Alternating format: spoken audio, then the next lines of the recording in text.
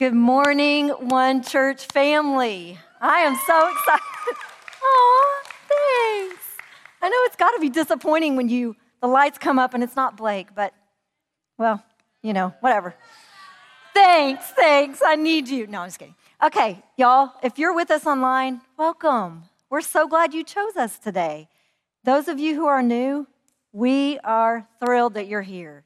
I cannot tell you how many new faces I've seen in kids ministry, and it is so exciting. So thank you for choosing to worship with us today. I do want to say we're in the second week, so if you missed week 1, that was last week, you want to go back and watch it because Blake preached a killer message in this new series called Custom Made. And we're trying to answer the question, how do we seize our unique calling? Last week, Blake talked about how we have a God who has a divine design for each of us. And a lot of times we live believing lies about ourselves. And I got to tell you, I heard somebody say once, if you believe a lie as though it is truth, it has the power of truth over your life. And so last week when we took a minute, this was so powerful. And Blake had us speak out loud truths and God's truth and what we see in each other out loud. You guys, it was powerful. You said things like redeemed, loved, lovely, saved. It was powerful. I want you to walk in those truths. Do you want to believe that you are useless or redeemed? You are going to live out whatever lie or truth you believe. Powerful moment, Blake. Thank you for sharing that with us. There was a moment, I'm not going to lie, as the wife of the pastor who was preaching, when he decided to stand on the table, that I got a little nervous, and you might have too, that I was a little nervous Blake was going to table dance. And I don't think pastors are supposed to table dance, so we're glad that didn't happen. All right, y'all, will you pray with me? Father, would you use my mouth to speak your truth today? Help me get out of the way. Holy Spirit, we just ask that you would soften the hearts of your people and that only your words would be spoken today. We love you, we trust you, and we welcome you and thank you for this time. In Jesus' name, amen.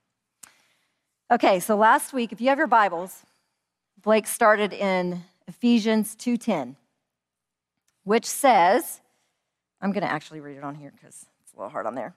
For we are God's workmanship, created in Christ Jesus to do good works, which God prepared in advance for us to do.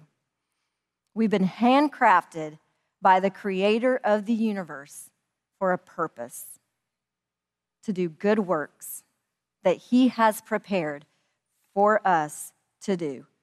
And as I was just digesting that and thinking about, Lord, what would you have for me, for your people this coming week? As we talk about how we are made for more, what does that mean? What does that look like? A lot of times when I'm talking to God, it's when I'm walking and I walk really fast. My family tells me, slow down, walk fast. So I'm just swinging my arms. I'm like, Lord, what does this mean? Made for more. Do I live like I'm made for more? Do I live in a freedom that says that I'm made for more? And I feel like he gave me some simple truths, and he gave me this picture, and it convicted me, and I just want to, if you're okay with it, I'm going to share with you today. So Ephesians 2:1, same chapter, first verse. This is what it says. Oh, got to turn the page. As for you, you were dead in your transgressions and sins. Anyone? Been there? Yes. Verse 4. But because of his great love for us, God, who is rich in mercy, made us alive with Christ, even when we were dead in our transgressions. It is by grace you have been saved. Now, we're going to go to the verse right before the verse Blake preached on last week, where he talked about we are the workmanship made to do good works. I don't want you to miss this. Verse 9 says this, for it is by grace you have been saved through faith. This is not from yourselves. It is a gift from God, not by works, not by my works, that no one can boast. The next verse says, but you were made for good works, so don't be confused. The act of accepting the salvation of Jesus has nothing to do with anything that I can do. I can't do it. It's not my works, it's his.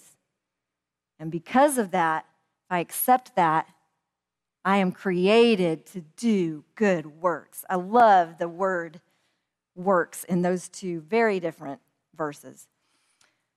So last week we watched a video of Blake interviewing Jefferson Brown, which was awesome. He's a creator, he's an architect, and he just talked about how he was created to create. And he just kind of shared his story of how he's been kind of open-handed, Lord, use me. What would you have me do with these gifts that you've given me? And so this week, I talked a couple of my friends into letting me interview them. And these are sweet couple that I get to serve with in kids ministry, and I love Two Pieces. So I'm excited that this week you get to hear the Gillis family, Mary and Jonathan, are going to share about how we are made for more. Would you watch with me? All right, guys, I'm so excited to have Jonathan and Mary Gillis with us today. You guys know them. They've been around a long time. They serve in kids ministry. They've served in lots of areas, but you know them. Today, we're going to talk about something that recently happened in our driveway. We were talking about creating and communing, and you told a story that just really resonated with me, and I know that it's going to resonate with the hearts of our people. So would you mind to share just a little bit of that story today? Sure. I had a pretty humbling experience as I created a prayer closet. And this prayer closet I was going to be very holy in. And I had a map up for Voice of the Martyrs that had the countries and how to pray for them and the lost. And I was convinced that spiritual things were going to happen in that closet. But I found myself distracted. Every time I went in the closet to pray for Africa or Europe or somewhere in the Middle East, I found myself very distracted. I was distracted by the walls that had just been primed in the closet. I was distracted just thinking about how that room could be so much more. It could create a better experience for me if I would maybe paint the walls, if I'd light a candle, write scripture. And that's what I did. I started writing scripture on little note cards and putting them up. But I found myself not doing what I thought I was supposed to do in there, which was pray. And I put everything down and I just folded my hands and, Lord, help me to not be distracted by all these other things. I want to be faithful to you. I want to pray about these things. And in a very clear voice, he assured me that our communion time together was exactly how he created me. It's what he made me for. And it gave me freedom in that moment that, okay, I'm not doing anything wrong. I'm not praying wrong. I'm just communing with you the way you made me. And in a gentle way, as he oftentimes does, I even heard him ask the question, so what color do you want that closet to be?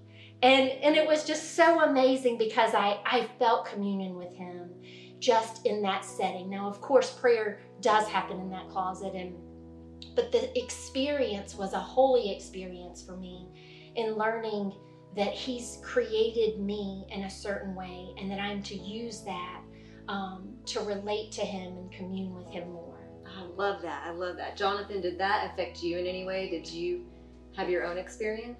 Well, she is made to create. Yeah. And we've got 4 daughters and they're all so creative and I'm not. That's what I was thinking at that time. But what that opened my eyes to is that, I'm putting God in a box. We are all instilled with his characteristics and he is a creator. So I started looking at, what do I create? Do I create?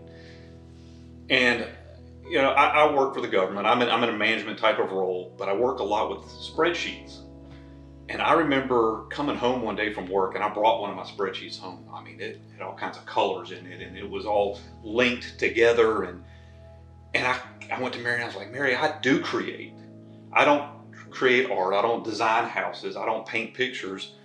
But I created this spreadsheet, and it communicates to me. It spoke to me. But then I realized, that's the way God has made me in His image to create things. It's not art that most people think of typically being created.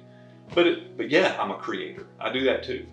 I love that. I love it so much. I love that it really does show that He's created us for more than what we think we're created for at the end of the day. Like, you thought, I'm created to pray in this closet. That's what I saw on that movie, or that's what I've seen this prayer warrior do, so that's what I need to do. When that's not the way He's created you. He's created you to experience Him and commune with Him in a different way, and you in a different way, and me in a different way. And I just love that story. Thank you so much for sharing that with our church family. Will y'all give them a big hand?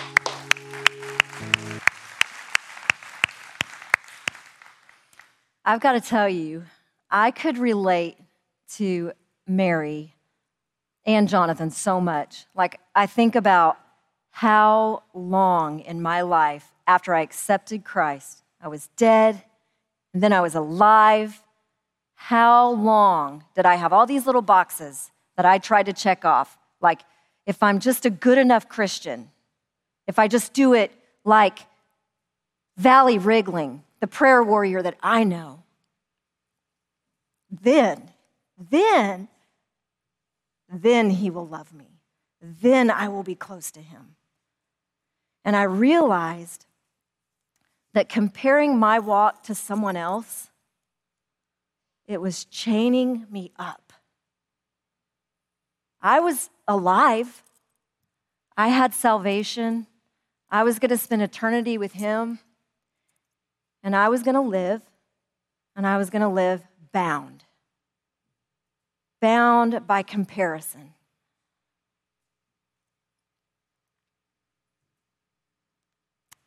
I've been made for more than that, and so have you. Here's what I want to ask you. What are your chains? Because Galatians 5:1 says, it's for freedom that Christ has set us free. Don't let yourselves be burned again by a yoke of slavery. So what are these to you? Is it comparison? Is it, I don't have the gifts that Blake has. I don't have the gifts that Chris has. God can't use me. I won't be near as good, near as creative, near as hospitable. Comparison? Is that what your chains are? Are your chains sin? That seems like a pretty, easy thought. Oh yeah, we're chained by sin. And maybe it is sin. Maybe you're indulging your flesh right now, and you're not living the life, the more life that He's created you to live. Is it anger? Is it bitterness? Does it have you bound? The enemy will use anything to keep you from living in the freedom that Christ died for you to live in. I'll tell you, anxiety in my life, anxiety has bound me probably more than anything else. It takes nothing for me to think, oh, I can't control it. I can't. And next thing you know, I'm not living a life of more. I am chained down, and I feel like anxiety tightens the cuffs all the more. I want to tell you some good news. It is for freedom that Christ has set you free. It is for freedom that Christ has set you free. Great, Allie, awesome. You might be thinking, that's really wonderful, but where exactly do I go to find this freedom? Because I don't feel very free right now. I feel really bound up. Well, I want to tell you. 2 Corinthians 3:17 says, now the Lord is the Spirit, and where the Spirit of the Lord is, there is freedom. We all have access to it. We just have to choose the Spirit. Are you going to choose the Spirit, or are you going to choose the chains.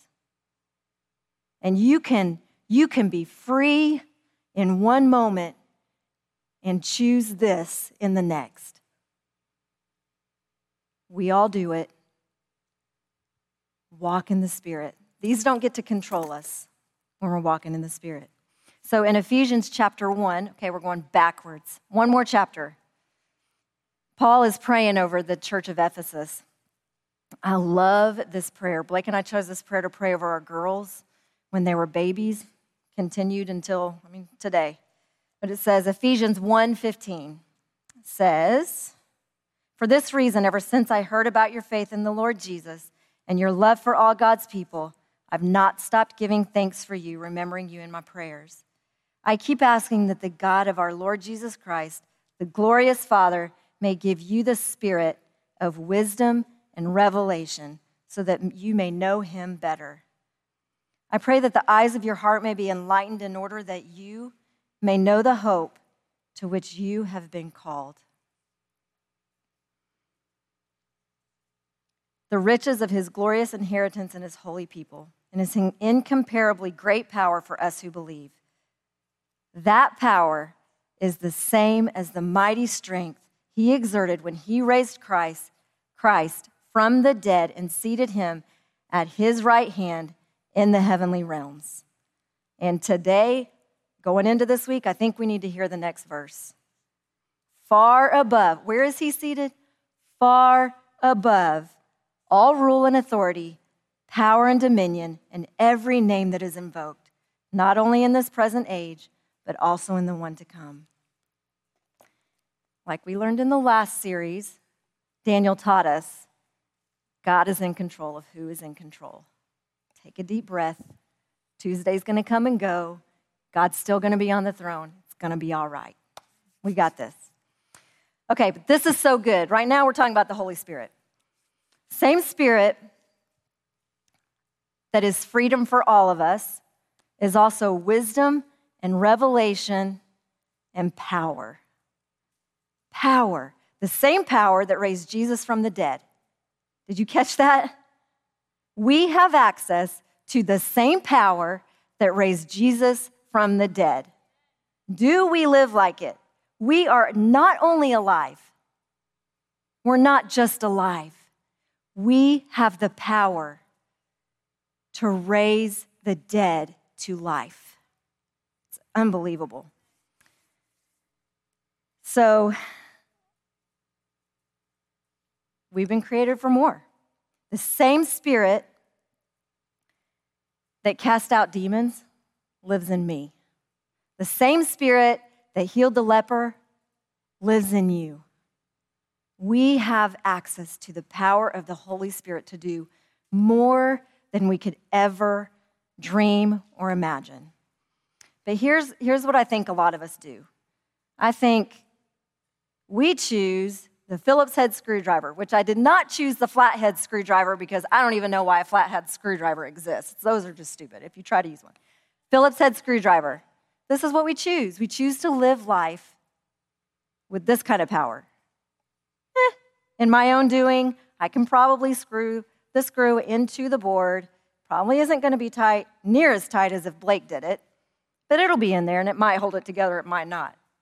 Y'all, when we live in the power of the Holy Spirit, this is what we have access to. This. Are y'all nervous? You should be. This thing's kind of heavy. All right, so last week, Blake started this project. And guess who gets to build this week? Yours truly. Thank you. Here's the truth. Okay, this is funny. Blake, I know Blake's going, is it straight? Make sure those lines are straight. Does it look good? Okay. You guys, you're going to love. That's a lot easier than a screwdriver, I'm not going to lie. You are going to... Thank you. Thank you. You're not going to want to miss what this is. The last sermon of this series is going to be so powerful. You don't want to miss it, I promise. So stay tuned. It will be finished in a couple weeks. Here's the truth. Am I living in this kind of power on my own?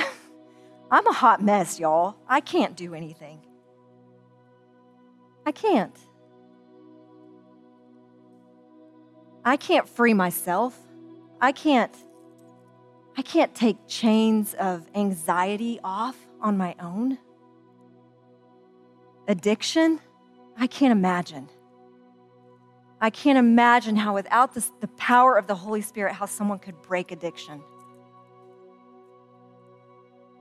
You guys, we don't have to live chained up. We can live free. Free. This is what freedom looks like. I don't have to do it. Hands raised high in complete surrender. And let me tell you what happens. My early 20s, I walked with so much shame. You talk about chained up, shame all over it. Had me bound.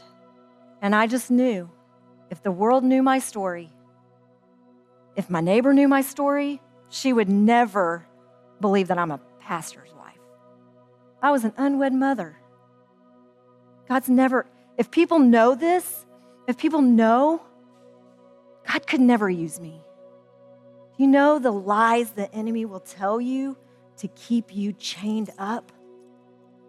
And it had the power of truth because I believed it until one day I decided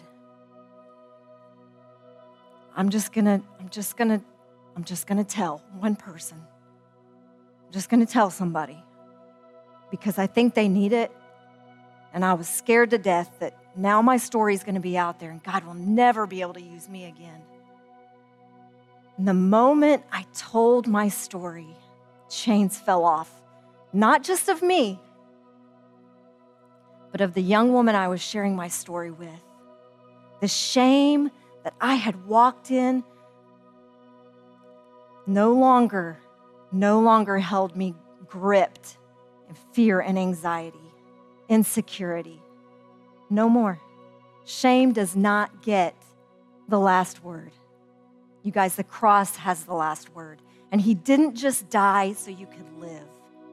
He died, according to John 10:10, he died so that you could have life to the full. Not just a little life, not just kind of living. Living in the power of the Holy Spirit to do more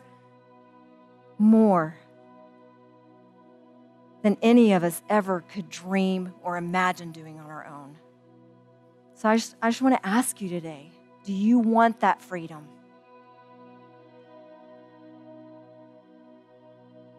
Do you want to be freed from the chains that hold you bound? Do you want to live life to the full? Do you want more? Do you want more than you feel like you have right now? Because with the Holy Spirit comes more power and more freedom. Free to be who you were made to be and used to do good works for the glory of God. I want that, and I know you do too. Would you guys pray with me? Father, we love you so much. And God, I just ask right now, any chains that anyone came in here wearing, Father, that they would be broken in the name of Jesus today, that these chains don't get to walk out of here with us. Father, I don't just ask for chains to be broken, but I ask for us to tap into the power and the freedom of the Holy Spirit today to do good works to advance your kingdom here on earth. God, we love you. We love you so much, and we know nothing is impossible for you. Would you help us to walk in that truth today? In Jesus' name, amen.